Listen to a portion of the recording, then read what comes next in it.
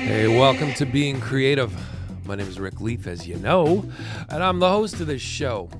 And today, I want to talk about things I learned while sitting at the big drum. Today's episode is going to be one wildly meandering journey of rabbit trails and interconnecting storylines that periodically have something to do with everything. Maybe it's at times nothing. But by this point, I'm sure that's what you've come to expect and possibly even enjoy. Which is why I find it personally so easy to admit, I'm glad you're here.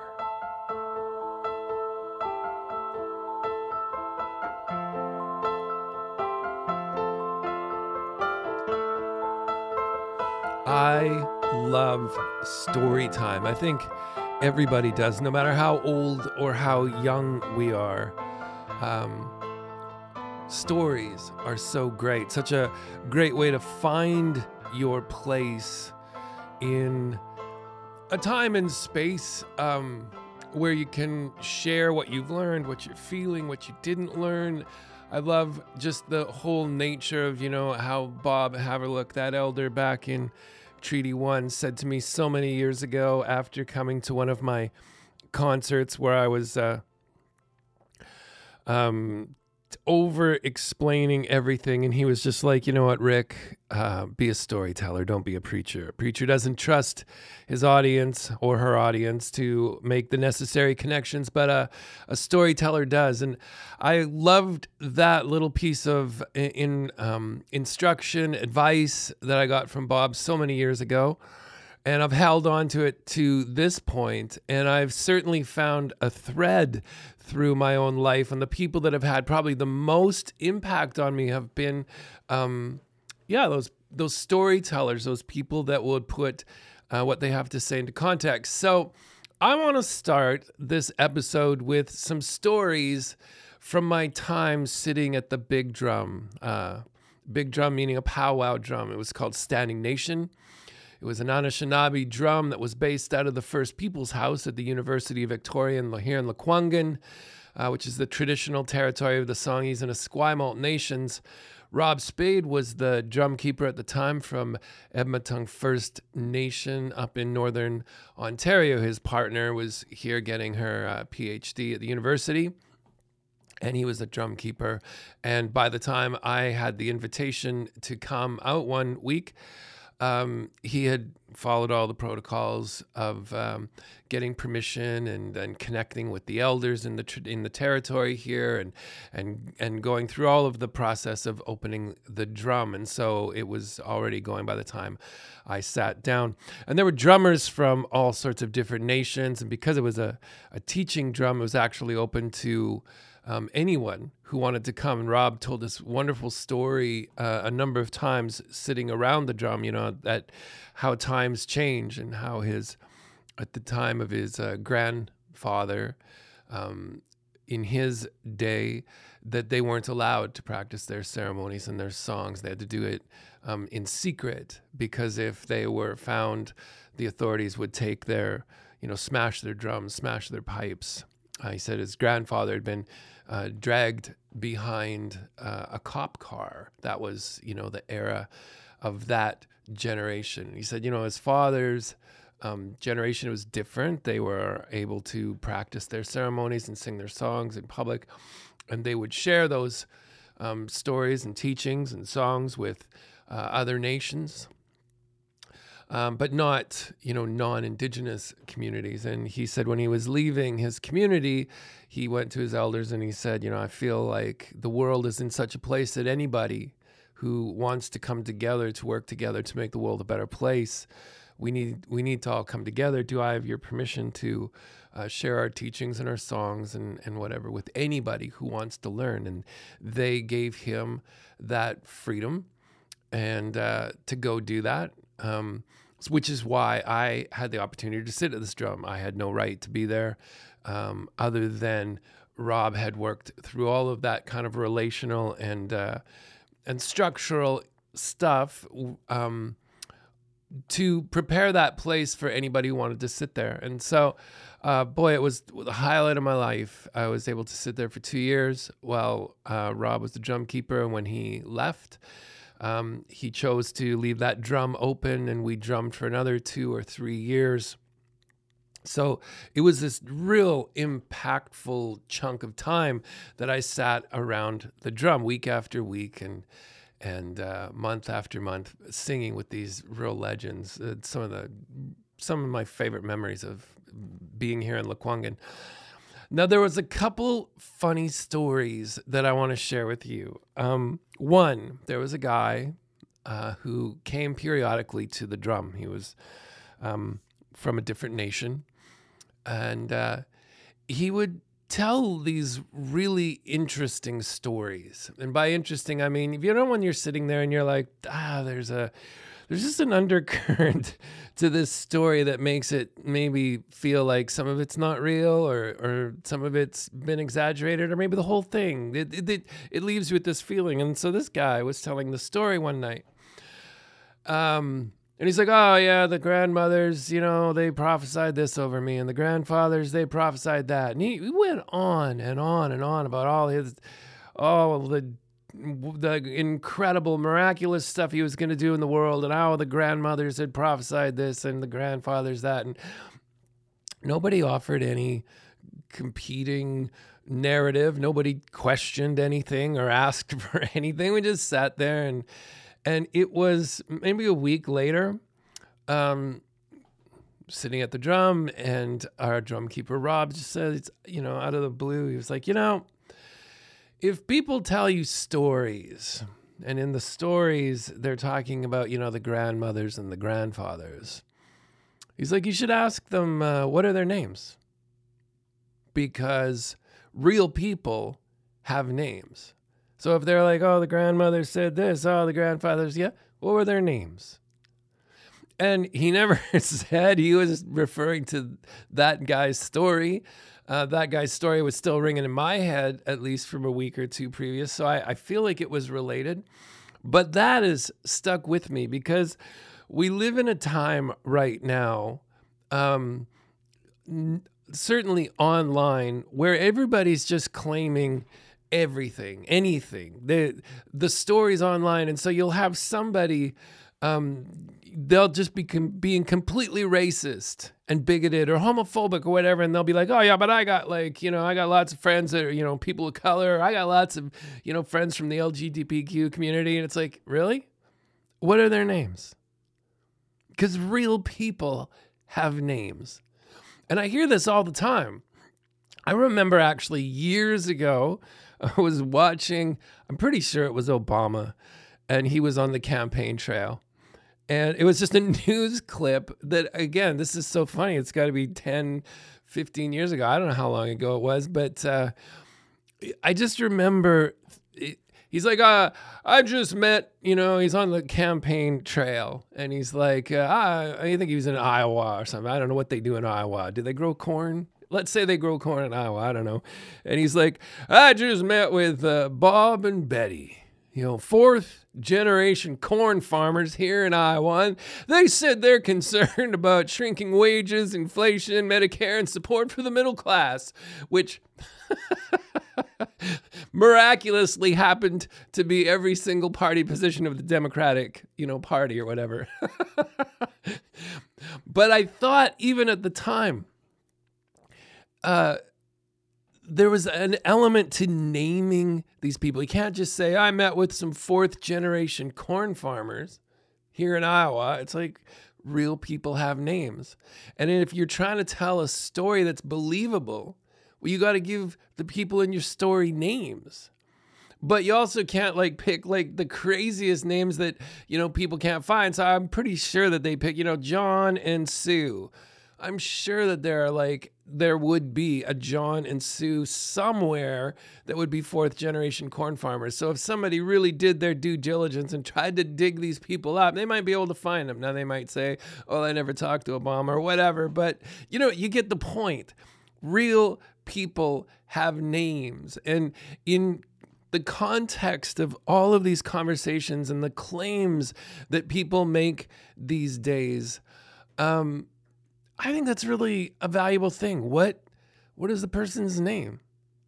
Because real people have names. So that was a great moment, and it's one of those things that stuck with me. But that was only one of the things. There were more lessons learned through more stories.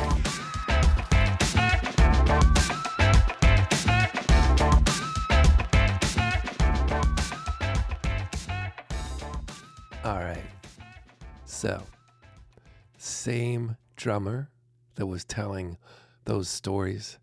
He wasn't a regular at the drum. So it wasn't like I saw him. There would be months you wouldn't see him.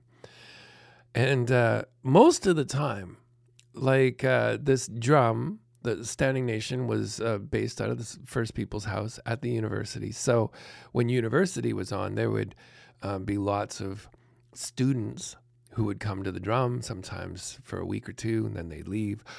Other times, they'd be regulars. But, you know, the attendance around the drum would often have a lot to do with, you know, school. But there was a number of us who weren't in university, and we would just drum throughout the year.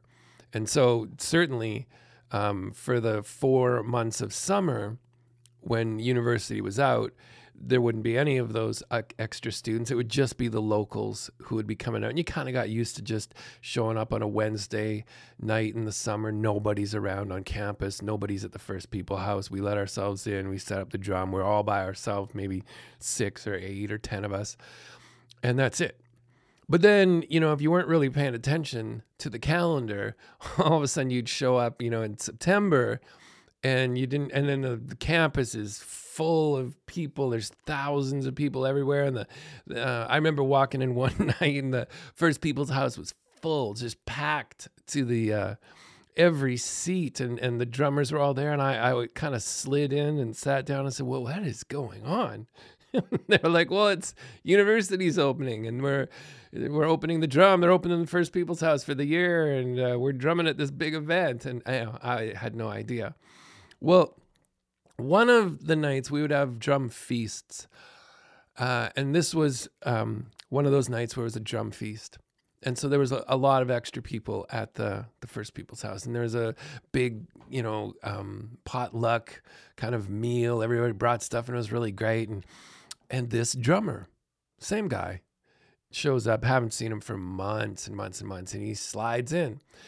Now, there's a dynamic that was around that particular drum. Normally, you'd have a drum keeper, a drum leader, and they're leading all the songs. They're calling what songs. They're saying what songs we're going to do. Like when Rob was there, he would say what songs we're going to sing next. There would be a lead line for most songs that you would, the structure of the song would come around to this lead line, and you would usually sing at least 4 leads, if not more. And either he would say before the drum started, the song started, you, and you. I want you to sing lead when it comes around. Or while you were drumming and you were coming up to that part of the song, he would, you know, with one hand just kind of, you know, very nonchalantly just kind of point at you. Do you want it? And if you nodded your head, yeah, I'll take the lead. You know, you'd sing it when it came time. And if you didn't want to, you could just kind of shake your head. And he would just point at the next person and it would go around. So after Rob left, we were taking turns leading different songs. And so there's one particular song, one of the drummers, Jessica, was leading it. But this drummer, this guy who showed up, he was probably a little bit, I wanted to say sexist, but I don't really know. But he was looking at me like I was in charge of stuff. And I wasn't leading that song, so it wasn't up to me. And Jessica had already called who was going to sing leads on this song. And we're coming around, and it's coming around to this guy. And he looks at me, and he points to himself, like I'm taking the next lead. And I already know that Jessica's called who the leads are going to be for this song. And he hasn't paid any attention to that. And it's pretty embarrassing if 2 people start singing the lead at the same time. So I want to save everybody the embarrassment of that happening with this full house. So I just kind of shake my head like, don't do that. You know, I don't say nothing, just shake my head. Wow. He was so pissed off when that song ended. That was the only song, that was the last song we were going to sing at that moment anyway. But he just got up and he stormed off and he's just leaving. And I'm like, I kind of always have thought, at least up until that point, and this story kind of changed my perspective too. I wasn't in charge, and I wanted to let him know I wasn't in charge, and I wasn't trying to shut him down because I wasn't leading the song. I was just going to try to explain what happened. Well, I don't manage to catch up to him till the lobby, till the entranceway. And I'm like, hey, man, seriously, just like give it a sec. Let's just talk. And he's so mad. And I don't have anybody in my life who fights unfair. Do you know what I mean by that? Like there are people in my life who will disagree, and will disagree about ideology, about methodology, about what's best in this moment, about what's, that kind of stuff. But I don't mean even fighting. I'm just like, you can get into arguments or long ranging discussions about, I think it's better this way and that way, whatever. But this, I don't have anybody who just like just starts throwing things at you, trying to assassinate your character, or trying to just say hurtful, mean things that will like shut you down or like really hurt you, or whatever. But this guy was doing that just immediately. And so he said a bunch of really horrible things and he blasted out the door. It's gone. So I come back and the feast carries on and everybody's having a great night. We sing some more songs at the end and we get into the back room at the end of that night. And I just wanted the drummers from Standing Nation, I wanted them to all know what had happened out there in that conversation, because this guy was periodically coming in and out. And I tell the story, this is what I said and this is what he said and whatever. And one of the drummers, I wish I could remember what nation he was from. He said, where I'm from, I was taught, we have a teaching where I'm from, that people who turn their backs on the drum turn their back on life. They turn their back on moving forward. They turn their back on conversation. They turn their back on community. And in a sense, when you do that, like you're dead. There's no life in that moment. There's no possible way for restitution or reconciliation, everything. You've turned your back, and on all of those things, you're just viewed as if you're dead. Until if you're going to turn back into all of that stuff and face that relationship and face that those conversations, whatever, then you're alive, right? And I loved that. There was just something about the simplicity of not running after somebody who is not remotely interested or invested in relationship or community or any of that.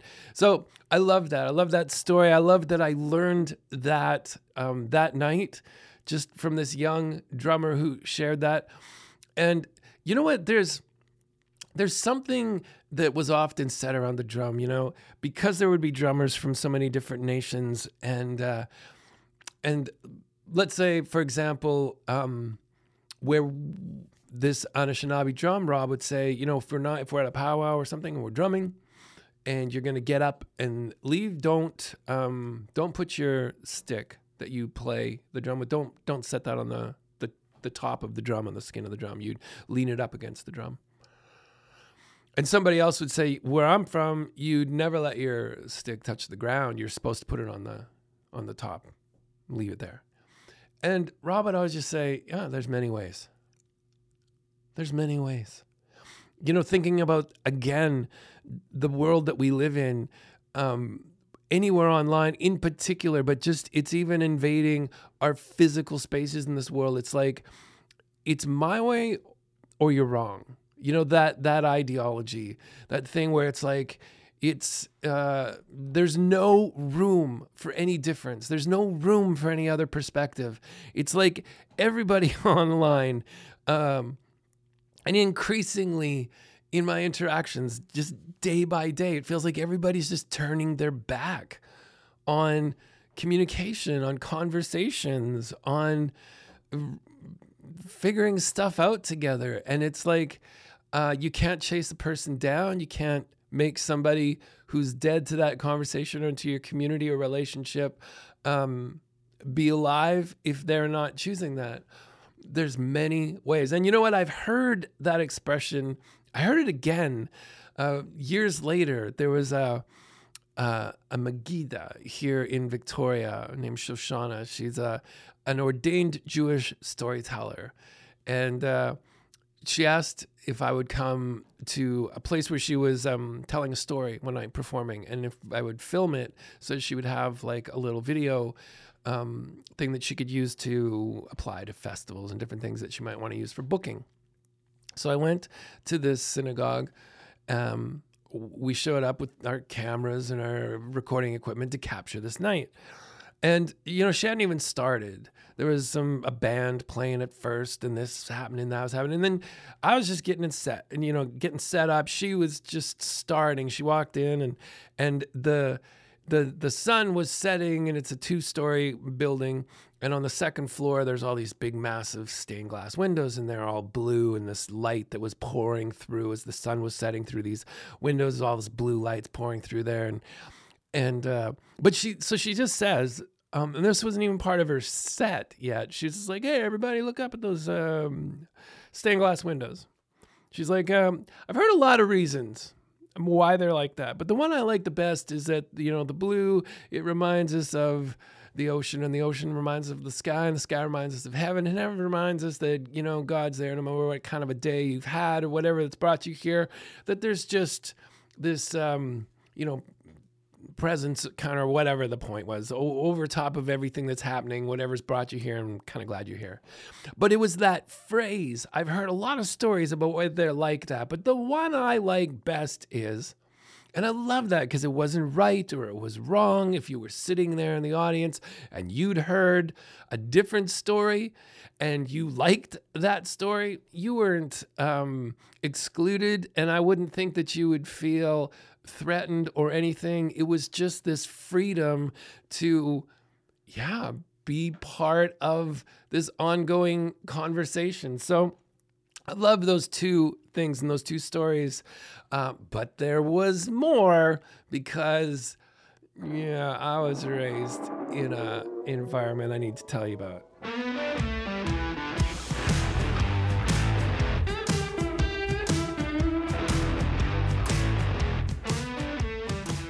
Probably one of the reasons I love these stories about, there's many ways, and just letting someone go who turns their back on the conversation, whatever. Because I was raised in a really super religious environment, and it took me years as a young man to extricate myself. Years, horrible, agonizing years. We often talk about throwing somebody under the bus. You've heard that expression. Well, I think religion deserves to be thrown under the bus, and I throw it under as many buses as I can, as often as I can. The religion being those rules and laws and regulations that are used to govern behavior. Religion isn't about faith or peace or joy. It's about control, and it's fueling the wars raging around the world and around us online every single day. So the absence of that saying, there are many ways, the absence of real people having real conversations, that's what I'm picking up in this overly kind of religious world. And I came across the other night, I was reading, and it was this study about how much info online is fake and generated by AI. And I'm just going to pull it up here. So the title was "A Huge Proportion of Internet is AI Generated Slime," researchers find.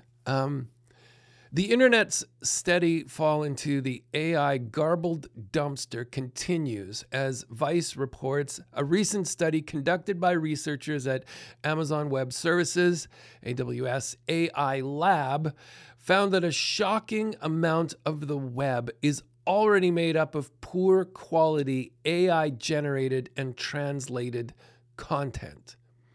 So I'm just going to read a little bit more. The paper is yet to be peer reviewed, but shocking feels like the right word. According to the study, over half, specifically 57% of all the sentences on the internet have been translated into 2 or more other languages. The poor quality and staggering scale of these translations suggests that large language model, or you might have seen LLM, powered AI models were used to both create and translate the material. The phenomenon is especially prominent in lower resource languages or languages with less readily available data with which to more effectively train AI models. Another article, and who wrote this one? This was in The Guardian. It says nearly 50 news websites are AI generated.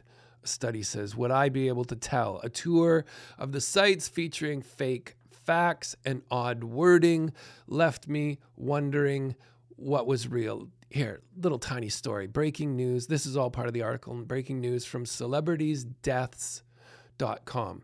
It says the president is dead. At least that's what the highly reliable website informed its readers last month under the no-nonsense headline, Biden dead, Harris acting president, address 9 a.m. Eastern time. The site explained that Joe Biden had passed away peaceful in his sleep and Kamala Harris was taking over above a bizarre disclaimer, I'm sorry, I cannot complete this prompt as it goes against OpenAI's use case policy on generating misleading content.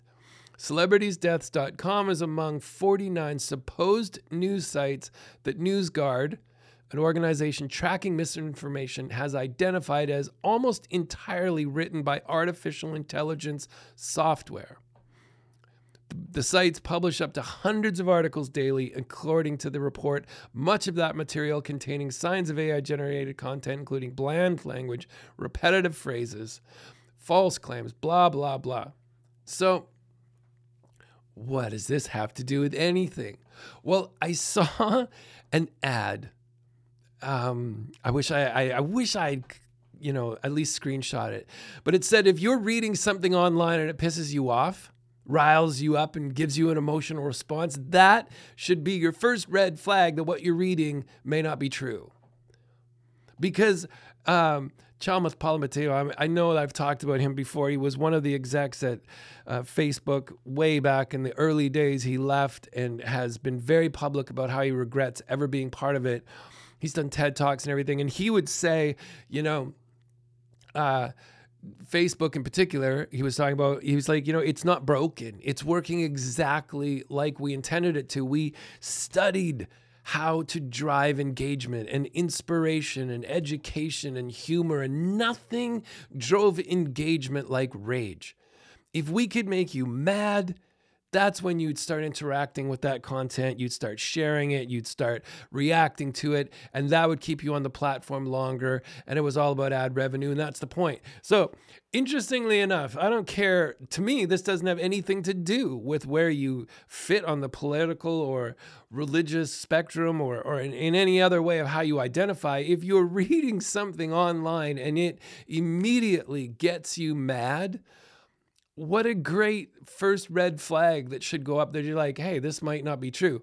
And I would attest to this because, in the last 3-4 years or whatever, however long the pandemic and COVID and everything else has been going on, and all of this debate around vaccines and everything else and the world that we now live in. And I remember trying to do my own research. Have you ever tried to read a scientific study, like an actual medical scientific study? It is so confusing. It is so boring. Like medical studies.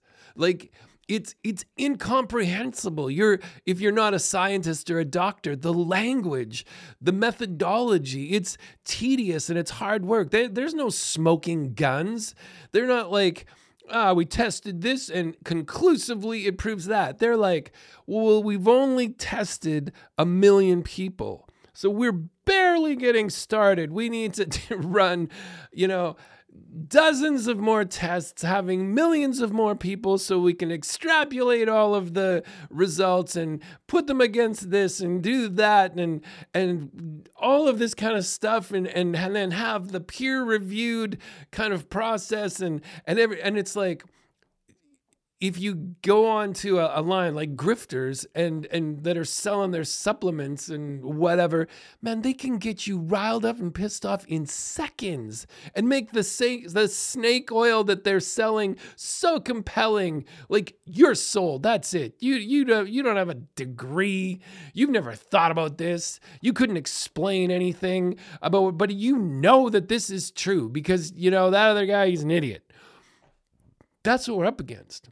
We're up against people who aren't real, foisting arguments and information on us that isn't real, from websites that aren't true because they're shoddily written by AI. But if you're so busy sharing whatever the thing is that makes you mad, man, you don't have time to verify anything. You don't have time to be present in a conversation, to listen to somebody. There ain't no, nobody got time for that.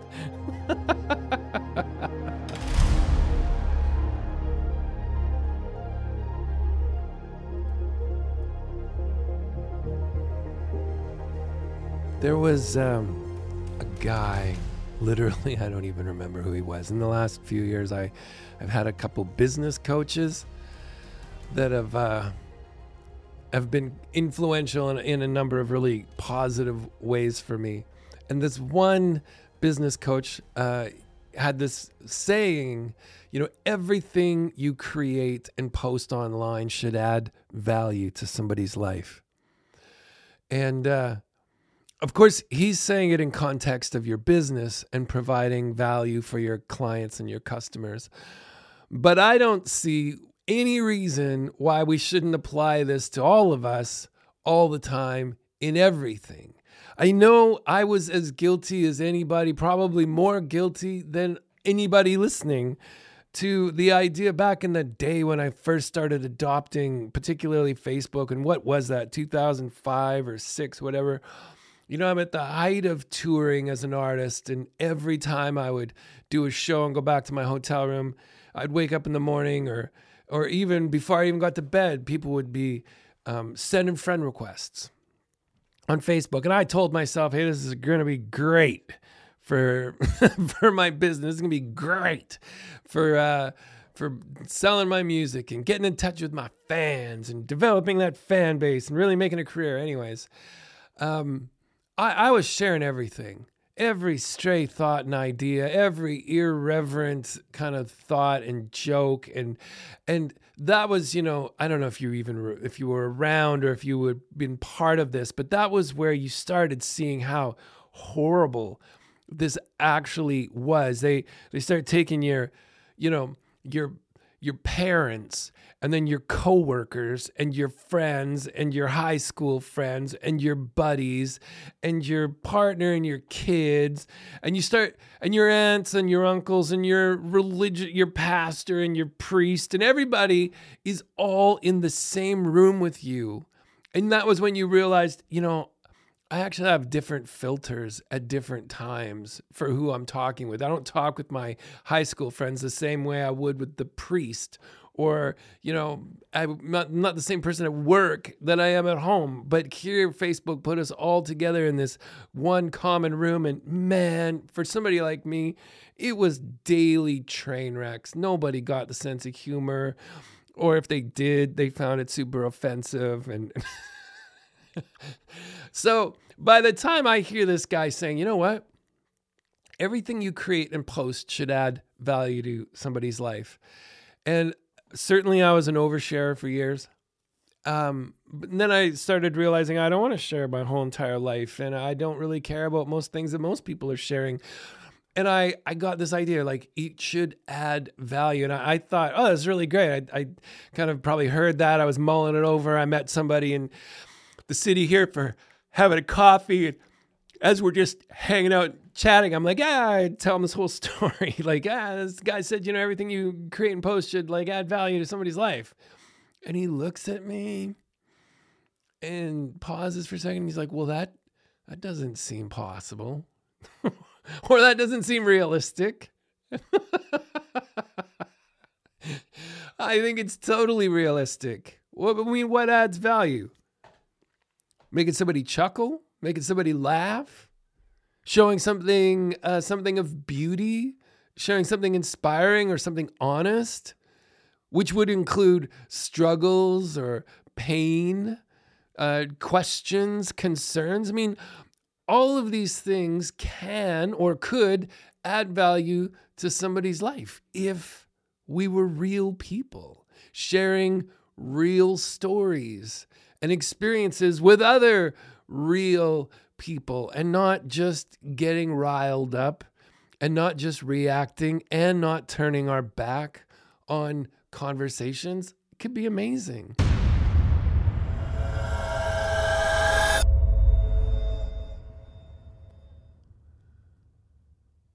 I've been really preoccupied recently with releasing the songs for schools project. For the last, it's gotta be over 10 years, 15 years. I don't know. I started off going into schools many years ago, in part because, back in 2009 and 10, our family, we sold our house in Winnipeg so we could spend a year traveling around the world as a family. And when we got back, we moved to the West Coast of Canada. And in that year, it was absolutely amazing. I'd made my living for a decade probably at that point as a musician, as an independent musician. So as a songwriter and touring, playing my own songs. And I got back after that year and I thought, okay, I'll just get back at touring. And easily 80% of the promoters that I worked with were no longer in the business. Probably 80% of the venues that I had been performing at when I would set up my tours were no longer booking live original music. I don't know what happened in that kind of pivotal time, but something definitely happened. And I was kind of freaking out because I'm like, how am I supposed to make a living? What am I going to do? And I started going into schools and remember thinking, well, there's a there's a turnover of clientele every year. It should make whatever I'm doing relevant. And it was this process. Mostly started off doing slam poetry, teaching slam poetry, and there was this one school that was booking me. I'd been at Central School for, I believe, 2 years at this point. They would book me for a week each time to come in and teach slam poetry to all of their classes. And then on Friday, we'd work up to this poetry slam and all the students would get up and perform. And it was really great. And I'm booked for the 3rd year to do that. And I'm calling up to that principal saying, hey, just, it's Thursday, whatever. And I'm like, my flight's on Friday or my flight's on Sunday. I'm going to arrive, get my rental car. I'll be there. See you on Monday morning.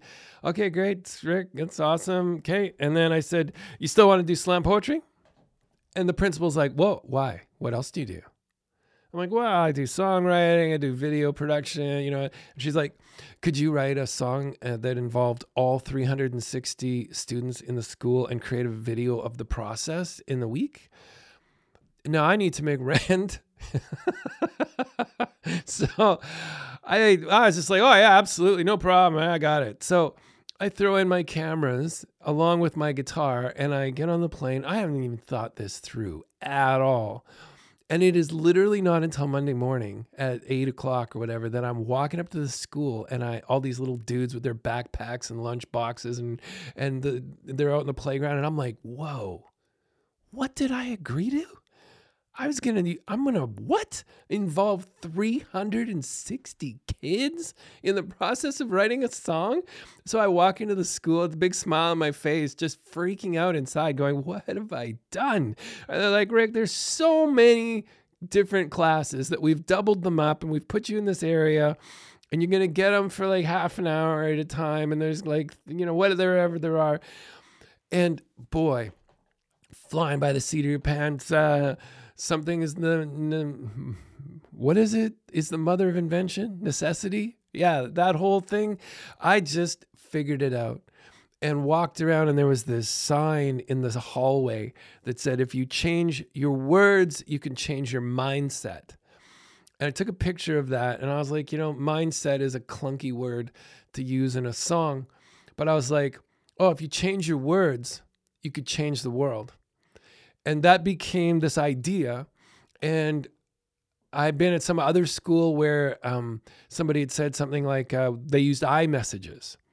And they would get these kids to be like, use an iMessage to communicate. I feel safe here. I like my friends. Whatever. iMessages. And so I said to the principal, could we get a big sheet of paper and cover this whole wall here? And could we have all of the different students think about, iMessages and then write them like graffiti? And I'm going to film them writing their iMessage on the wall. And I used a bunch of their iMessages for inspiration for lyrics. And we worked on lyrics. And then it's like, how could we tell this story about, changing your words and changing the world? And we created this whole song on the fly, just by the seat of my pants.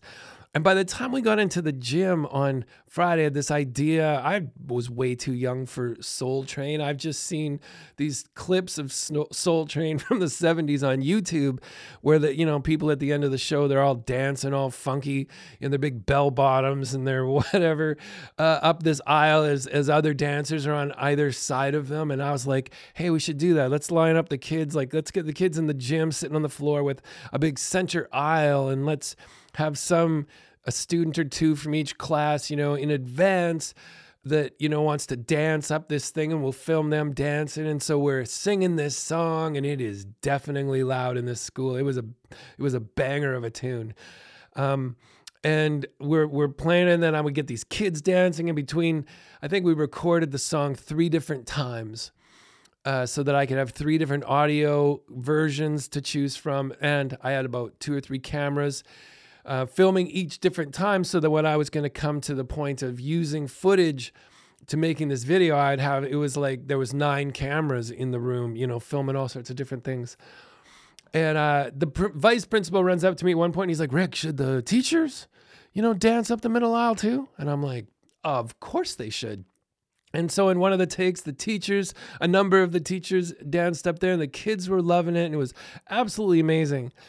And all of that happened just because I had said to this principal, do you still want to do slam poetry? And she's like, what else do you do? Now, over the years, I still do lots of slam poetry, and I've done so many songs. And it's become basically what I do. And so the songs for schools, I've narrowed down the songs that I've written in schools to the best 50 songs, so that I could have 5 volumes of songs if this works. So I went and we professionally recorded the first 10. And then I was like, how do teachers, what have they told me they like, or what do I know from my times in schools that kids like? And of course, we all love stories, as I said at the beginning of this episode. And I was like, we all love stories, particularly little primary age students. They're really in that time. They had listened to the same story. You probably had this experience. You read a story to a little kid, and as soon as you finish the book, they're like, read it again. You're like, you don't want another one? No, I want to read it again. Or if your kid likes a book, there's an age where they would want you to read that book every single night at bedtime, over and over and over again. So I was like, well, you know what? I should make a video for the songs. I have 10 songs. I should make a video for each song that actually explains who was I with when I wrote this? Where was I? What was inspiring the story behind this? Was there any funny things that happened in that making of that song, recording of that song that would make the song itself more relevant, add greater connection or understanding to the lyrics? And so we did. We made 10 videos, story behind the song. Well, then if a class is actually going to use the song and I'm not going to be there to teach it to them. When I go into a school, I grab chart paper on my first morning. I write out the lyrics for about 10 songs and just drag them with me from class to class and use magnets to put them up on the whiteboard. And I'm playing my guitar and we're singing these songs while we're working on a new song with that school. So I was like, well, what's the digital version of that? Making a lyric video. So we make a lyric video, 10 lyric videos for each one of these songs, so that a teacher, if they wanted to play one of those songs, just click on this video and play it. The lyrics come up, the music comes up that we've recorded. Easy to use. Well, I was in one school where the music teacher, I've been in that school a few times, and she said, Rick, I've never actually had an opportunity to sit in any of your sessions until this year. And I see how much the kids are loving the songs that they're singing with you. And she's like, if there was ever a way, like if you ever had lyric and chord charts or music charts or anything for these songs, I would love to know about it, because I'm always looking for music that I could use to teach the kids. So I was like, well, I don't read music like millions of musicians in this world, but I do, like many self-taught and pop and rock musicians have a process for how to learn songs. You take the lyric charts, typically, you write in the chords over those lyrics where the chord change happens. So if it's C, F, G, whatever, you need to know how to make the shape. If you're playing guitar or ukulele or whatever, you need to know the shape of that chord, like so that I'm playing a G here, I'm playing a C here, this is how I play an F. But so I was like, you know what? I could do that for these students, and a lot of schools have ukuleles. So we made 10 tutorial videos for each one of these songs. That's me showing the students, and I provided also charts, lyric and chord charts that a teacher could print out and have for each student. So it's like, let's learn how to play this song on the ukulele. Here's the 3 chords you need to learn. Here's how you play them. Here's how they fit in the song. So we made, anyways, we've got 10 story behind the songs. Then we got 10 lyric videos. Then we got 10 tutorial videos. And then each one of these songs has the live version on YouTube from when it was recorded and performed with the school. So there's these bonus live albums. So 40 videos and 10 songs and charts. And one of the principals in the years had called me up and said, hey, we did a slideshow for our grade 6 class for their grads moving on to middle school, and we used the song that they were part of recording with you. Do we have your permission to use that song? Because we would like to put this video online. And I'm like, of course. So we just included a copyright license that would allow schools to use any of these 10 songs for any projects that they might want to do. So super tons of this value. This is what I've been consumed with for months. Particularly 2024 has been all about trying to connect with schools to let them know about this project. And in the process, I was asking for some principals to give me a review. Would you give me a review or a recommendation? And I'm not reading this to toot my own horn. I'll tell you why I wanted to share this. This principal, Sheldon Steele, was the principal for Doc Kearney Middle School. And he wrote, as a principal, I never know what they're going to say, right? And he writes, as a principal and educator for 32 years, I can honestly say Rick Leaf is one of the best I've ever worked with in the school setting. His unique strength to draw out the introvert and get them to create masterpieces of slam poetry is amazing. His skill to promote the arts and ability to reach all ages allows him to get the best out of all students. If you have a chance to bring him to your school, please do not hesitate, as it will be rewarding for all involved. Do you know why that is? I read this when he sent it to me, and I kind of sat there because I was like, he is highlighting the strength of storytelling. And as I read it, I knew why I have that strength to draw out from the introvert, because my message when I go in is like, I am not here to teach you metaphors and similes and alliteration. I'm here because I'm an author, and I believe you are too. And I say this to you listening. You're an author as well. We are all authors of our own story. And you might be in a chapter of your story that's all about success and everything's working out. You got friends. You maybe, you had your first crush. You told them that you like them. They like you back. Maybe you tried out for the team and you made it and it's awesome and you're having a great year. Or whatever the adult version of all this is. But you might be sitting beside somebody and they told their crush they liked them and it wasn't how the crush felt. They don't have friends around them. They tried out for the team and they didn't make it. And that is your chapter that you're in of your story. And every chapter that we have is valuable to us. And sharing that chapter that we're in is valuable, not just for us, but for those people who are around us. Like, I think the way I look at it is maybe many of us could be inspired in some way by the success of others. But we can relate to pain and discouragement and disappointment and struggle. And even if you have a great set of friends who are around you, it is not always clear or easy to know, when can I share this? How can I share this? How do I bring up the fact that I'm so depressed and I'm so discouraged? And I remember one boy was sitting there in middle school and everybody's in the writing part of the session and he's just sitting there spacing out, which is fine. You're totally welcome to do that in my sessions, but I just crouched down beside him and I'm like, do you got anything at all? And he's like, nah, I can't do this. I'm like, really? Why? He's like, I can't, I don't do poetry. I don't like mushy romantic crap. And I'm like, good, me neither. Why would you write mushy romantic crap? And he said, well, and so then anyways, we talked a little bit and then he started writing. So I left him alone. I think it was the next session. I'm wandering around and now it's the part where people are starting to share their slams out loud. You know, they're performing in class. And I kind of crouched down beside him. I'm like, are you thinking of reading? And he's like, no. I'm like, why not? He's like, this is too depressing. And nobody's really listening to us, but I say it loud enough so that the class can hear me. And I'm like, depressing? Like I said, look around. You don't think that people in this class know what it's like to be depressed?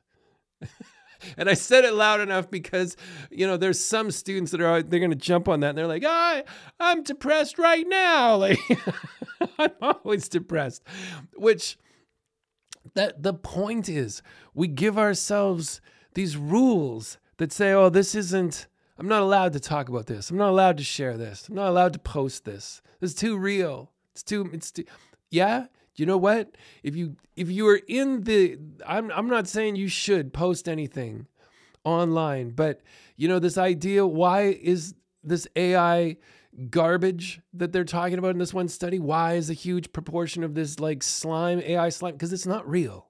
It's not, the person doesn't have a real name. It's not a real person with a real name. They're not actually facing into a conversation.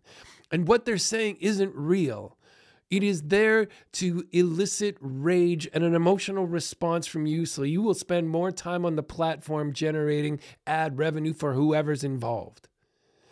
You weigh that against the idea that your story is important, that you are important, that what you're going through is valuable, and all you have to do is face a conversation with another human being and share it. And you will have created and shared something with them that adds value to their life. Honesty. Whether it's sad or depressing or whatever, discouraged. And that is what I realized this principle was saying. Rick's strength is to get people to realize, why it's masterpieces? Why he says he can draw the introvert out and get them to create masterpieces. They're creating something real. They're sharing what they really feel. And it is a masterpiece. It does make me cry sometimes. It does make me cheer for them because they're so brave to do this. You are so brave if you choose to do this. So your story, our stories, it could literally be that simple. That will change our life. It will change the lives of the people around us, because this is it, our stories. Sharing our stories and being authentic human beings, it's what I would call the mindset of being creative. It's the lifestyle that I've pursued, and I encourage you and everybody else to through these stories, because this life lived this way produces energy and resiliency that empowers us with the confidence that we need to face the challenges that life throws at us. And once we start doing that over and over and it becomes a bit of a habit, then that creates momentum, and that momentum is what we need to get through life. At least I do. So anyway, I hope you enjoyed today's episode. Feel free to leave a comment or ask a question. If you haven't, remember, my listeners, my favorite listeners, I love you guys so very much. You're capable of infinitely more than you give yourself credit for. So until next time.